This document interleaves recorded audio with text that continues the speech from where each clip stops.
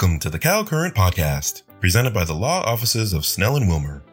This is a legal podcast that examines a variety of current legal issues that affect individuals and businesses here in California and beyond. We hope you enjoy this episode.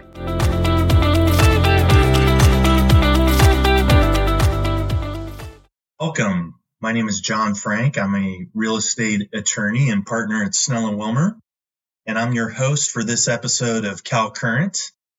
And today we're going to talk about commercial leasing in a COVID environment and some of the issues that relate to what we're seeing here in the midst of the pandemic. So as most people are aware, there's a whole host of different governmental orders that have been issued on all kinds of topics with respect to COVID-19 and the current pandemic that we're dealing with. And some of those relate to leases and commercial leases in particular. Without getting too much into the weeds, September 23rd, Governor Newsom signed Executive Order N-8020 to extend the authorization for local governments to halt evictions for commercial renters impacted by the COVID-19 pandemic. And this order goes through March 31st, 2021. But what's very important to keep in mind with respect to that order is that it's simply an order to extend authorization for the local governments to halt evictions for commercial renters. That order in and of itself does not. And so if you are a landlord or a tenant and you're trying to figure out whether or not there's a government order that pertains to your ability to evict a tenant for failure to pay rent, or if you're a tenant, if you're wondering whether you're entitled to rent relief, or if your landlord has the ability to evict you for failure to pay rent, you need to look to your local ordinance for guidance on that. And most, not all, but most of the local municipalities and counties do have ordinances in place. Some don't provide for any relief at all, and it's basically status quo, and others do. Again, there's literally dozens of different ordinances, so I'm not going to get into all of them here. Essentially, most of them, where they do provide relief, there's some requirements. Oftentimes, the tenant has to demonstrate an inability to pay due to COVID-19, and they're required to notify the landlord, oftentimes within a certain time frame before that rent is due. And in some cases, they need to provide some backup materials relative to that. And if the tenant complies with those particular protocols, they might be entitled to rent relief. But again, it's really important for landlords and tenants to familiarize themselves with the local ordinances and figure out what's going on there. Keep in mind, too, is a practical matter, there are a lot of the courts are backlogged, and they've been backlogged for a long time. So tenant evictions aren't a huge priority. So even if if you're a landlord who's wanting to evict a tenant, or if you're a tenant that, is worried about being evicted and there's no guidance relative to the ordinance, it might be very difficult to get in front of a judge or get a hearing in certain circumstances, again, depending on the jurisdiction. Next, I just want to talk about some of the practical things that folks also are, what we're looking at constantly lately is, you have tenants who have all kinds of different requirements under their leases, or landlords that are trying to get tenants to perform. And people are wondering what sort of relief they have outside of these ordinances under just applicable common law or California law. And normally the first thing that people start looking at are the force majeure clause in their lease. And a force majeure clause is a provision that's found in many leases and many contracts that provide, among other things, that in the event that there's an act of God or circumstances out of the reasonable control by the parties, that the particular obligation will be excused or told during that period of time in which performance is difficult. There is no standard force majeure clause. And so in California, in particular, the courts have basically held over the years that the plain language of these provisions are what controls. So it's really important to review this language very closely. For example, COVID-19 in and of itself is probably not, and this hasn't been decided yet in the courts, but is probably not an act of God as defined by the California courts. So you'd have to look at the language in the force majeure clause closely to see if it has broader language. For example, excuses the parties for any reason beyond the reasonable control of the parties, or if it specifically references something like viruses or diseases or pandemics, then that might be something that a tenant might try to hang their hat on.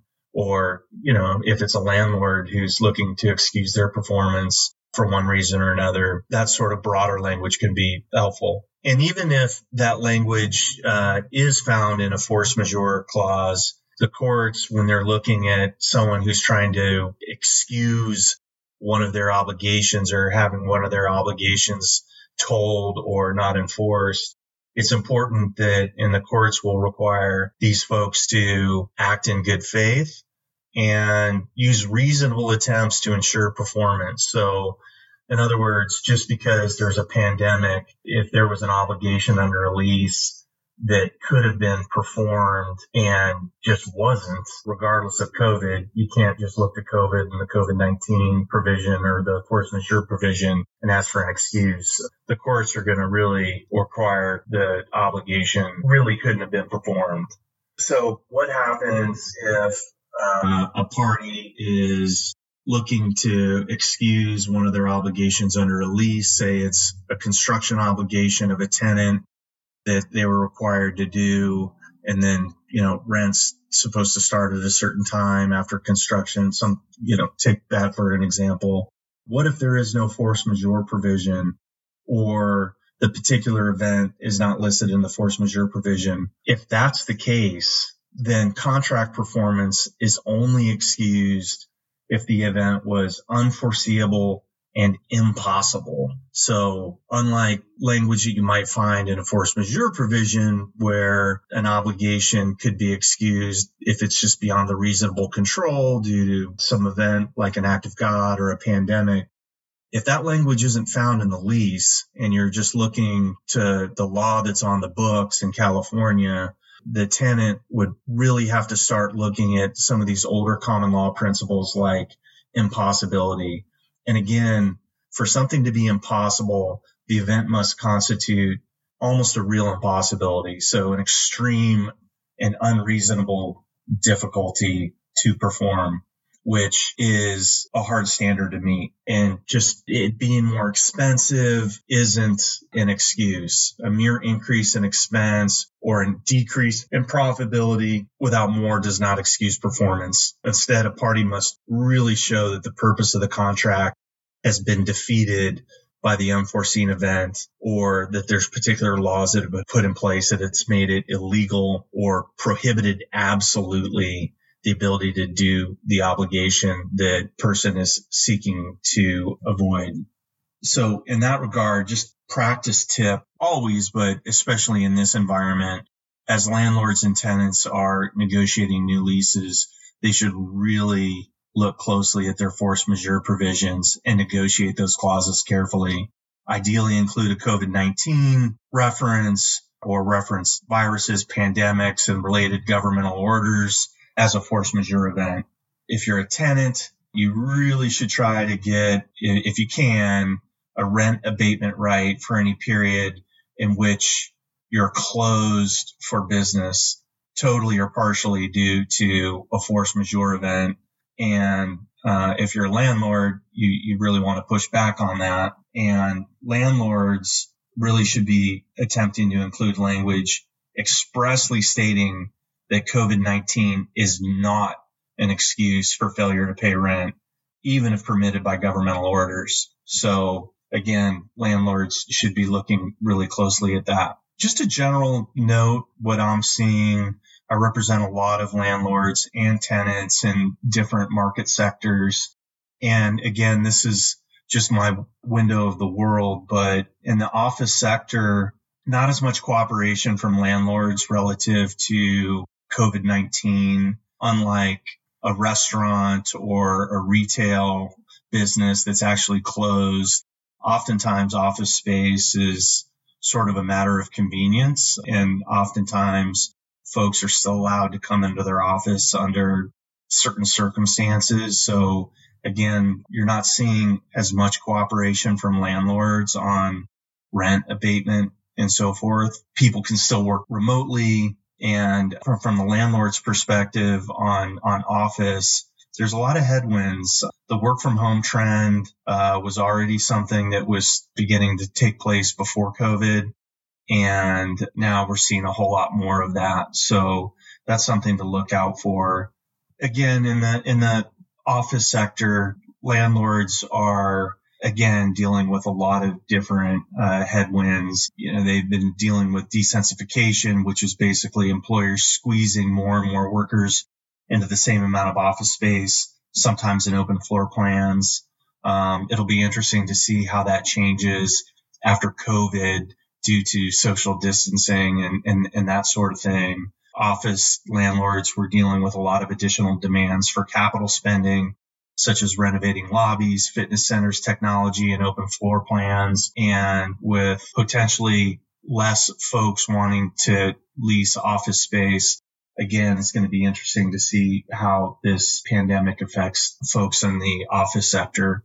Retail, obviously, with restaurants closed, gyms closed, so many retail-related businesses closed. There's been a lot of pain and suffering both on the landlord and tenant sector. From a landlord's perspective, e-commerce was already really having an impact on that sector, and now you're going to even be seeing more of that. Obviously, the stay-at-home orders and closure mandates. Vacancies deter shoppers and have a spiral effect on other tenants, especially tenants with co-tenancy provisions, which is basically a provision where if other tenants are closed, then a particular tenant might have a right under their lease to be closed. So that's been putting pressure, depending on the lease and the environment, on particular landlords.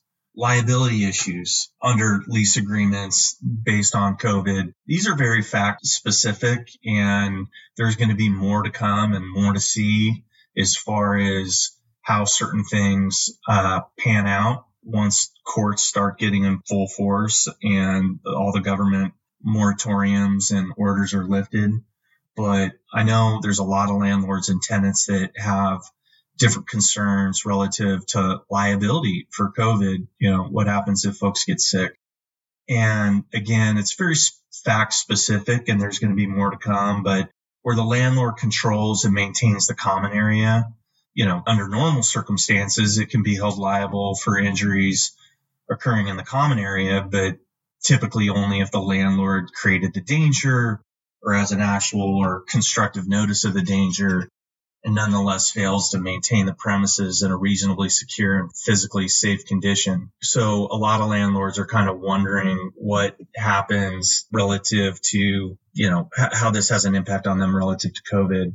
I think all I can say on that is that landlords should just be proactive, follow OSHA guidelines, really look closely at the OSHA guidelines, follow the CDC guidelines, state and county health guidelines, provide notices to tenants, put up signs relative to COVID, and basically just use all reasonable and common sense protocols to prevent spread. I guess as a closing matter on this issue related to commercial leasing and COVID-19, it's just really important to communicate. Tenants really, really should be communicating with their landlords, and landlords should be communicating with their tenants. For the most part, what I've seen is that when people are acting in good faith, they're able to work out reasonable solutions to the issues that folks are facing with respect to their leases. So communicate. I think that folks can expect courts to be impatient with tenants trying to take advantage of the pandemic. And I think that courts are going to be very impatient with landlords that are trying to take advantage of tenants with respect to the pandemic. So again, look closely at your lease and the provisions of your lease, look closely at the local ordinances, and communicate. Good faith dealing and the express terms, the lease agreements will be the biggest controlling factors. We've come to the end of this episode of the Cal Current. I'm your host, John Frank, and I appreciate your time. If you have any questions about the topic covered in today's episode, please email me at jfrank@swlaw.com.